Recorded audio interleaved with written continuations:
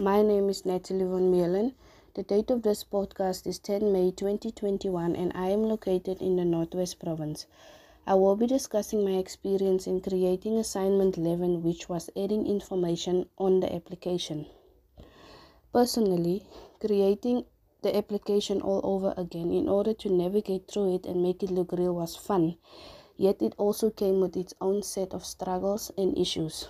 Here are the moans, groans, and happiness I have over creating the application. Moans and groans.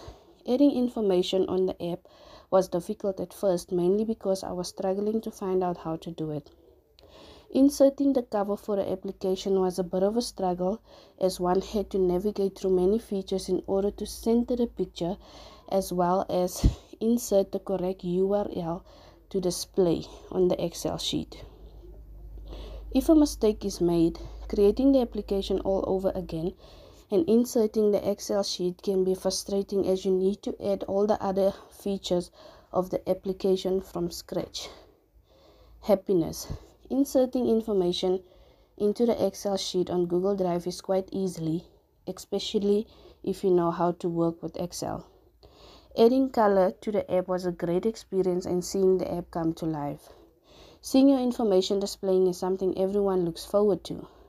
Adding the chat feature was super easy.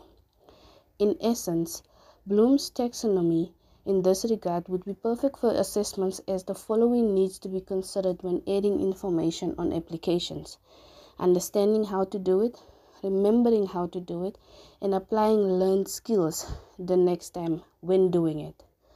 Next, I will be discussing how I would use the application to display information from the application. In semester 2, the subject that I will be teaching is History FET.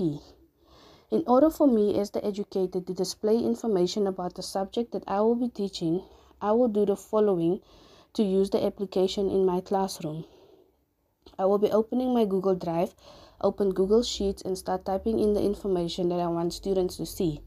For semester 2, I want students to see what they can expect in terms of the type of assessments, due dates, outcomes of each unit, as well as how their marks will be calculated for the semester. By adding all this information into my Google Sheet, I already have what I want my application to show my learners. Now I will insert my Google Sheet and create the application. I will also enable the chat feature so that they can be able to communicate with me if they need to understand something. After doing all the above, I will give my application some color to make it interesting for students to look at when they access it. By having my information display button and chat feature ready in the application, I will enable security so learners can use their email addresses to sign in and gain access to the application. With this being said, as the educator, I will also be sure to give learners access to the link of the application, as well as instructions on how to sign in and navigate through the application, and make sure that the chat feature is enabled to communicate. I will then instruct my learners to click on each item to see the content displayed in each item when they access the application. The application chat feature is also a great way to engage with learners during a time like this in a pandemic, where teaching online has become the norm rather than the exception. This I would greatly encourage in my classroom. My name is Bridget Mabaso, and I'm from Pumalanga Skilpad Fontaine. The date of this podcast is 12 May 2021, and I will be discussing my experience in creating assignment 11, which was adding information on the application. Moans and groans. Changing the author from my teams to my name was a bit challenging because I couldn't understand if it is done in Google Sheets or in the application. Also, with the links to the pictures, you need to make sure that the links are valid, as some were not displaying on the application. Happiness. Once you add pictures to your information, it was exciting. It gives an idea of what you are talking about. Another exciting thing is that other viewers are able to engage by adding new information. Lastly, in the chat app, they can be able to give feedback or rather raise difficulties. Now I will be explaining how I would use the Glide app in my class as I would be teaching geography in second semester. I would use Glide's app to insert tasks that learners are going to complete for the term, such as assessments like projects, map work, tests, and others.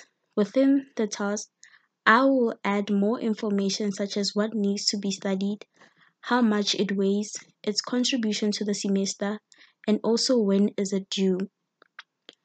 Or if I'm teaching my learners about different kinds of rocks, I would go to my Google Sheet, type the names of the rocks such as igneous, sedimentary, and others. I'll further give details how they are formed and links to their pictures. All of this information will display on the app. I'll change the privacy of the app to public with email, then share the link with my learners so that they can access all the information in the app by inserting their emails and getting the passcode to the app.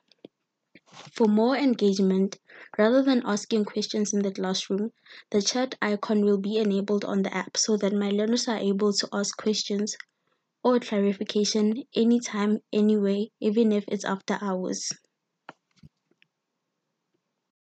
My name is Christopher Aaron Matabela. I'm based in Johannesburg. The date of this podcast is the 12th of May 2021. Moans and groans. It does not allow complex operation and only allow to send the information from limited sources like spreadsheet, not Google Forms, Docs, or etc. At the beginning, the app is really difficult and confusing. If you don't know anything about Google Sheet, you will find it challenging to use the app. The happiness. Very easy to create and easily accessible to the users. Quick to update the information, proper security, has a support team that can help if you're struggling. It can be used for academic school activities like a research project where learners can be guided through the app regarding the instruction and the content of the particular project. Participants can easily access the app. They will only need a smartphone, tablet, computer, or any modern device. Users are allowed to add something in the app only if the author gives permission. It is interactive where participants and the author can add feedback. It can also be used as a chatting app. Uses of the app for educational purposes. I can use the app in a classroom for elaboration purposes. For an example, if I have a video to share to learners regarding a certain topic in history or to show any geographic features, I will use the app to send a video link where the learners can access it at their own time. In that sense, they will be able to get more clarity regarding the topic that was discussed in class. The app can also be used to identify, verify information, or search for certain aspects such as trees or animals during any field trip. The users can follow the instructions from the app that will guide to identify the certain trees or animals. I will put the animal description and it will be the learner's task to follow the description until they identify the animal. For an example, a white medium-sized bird with long black beak, bold neck, black patch on the back, usually feed on the ground. Of course, if the learners can follow that, they'll eventually find out that is a sacred ibis. Thank you.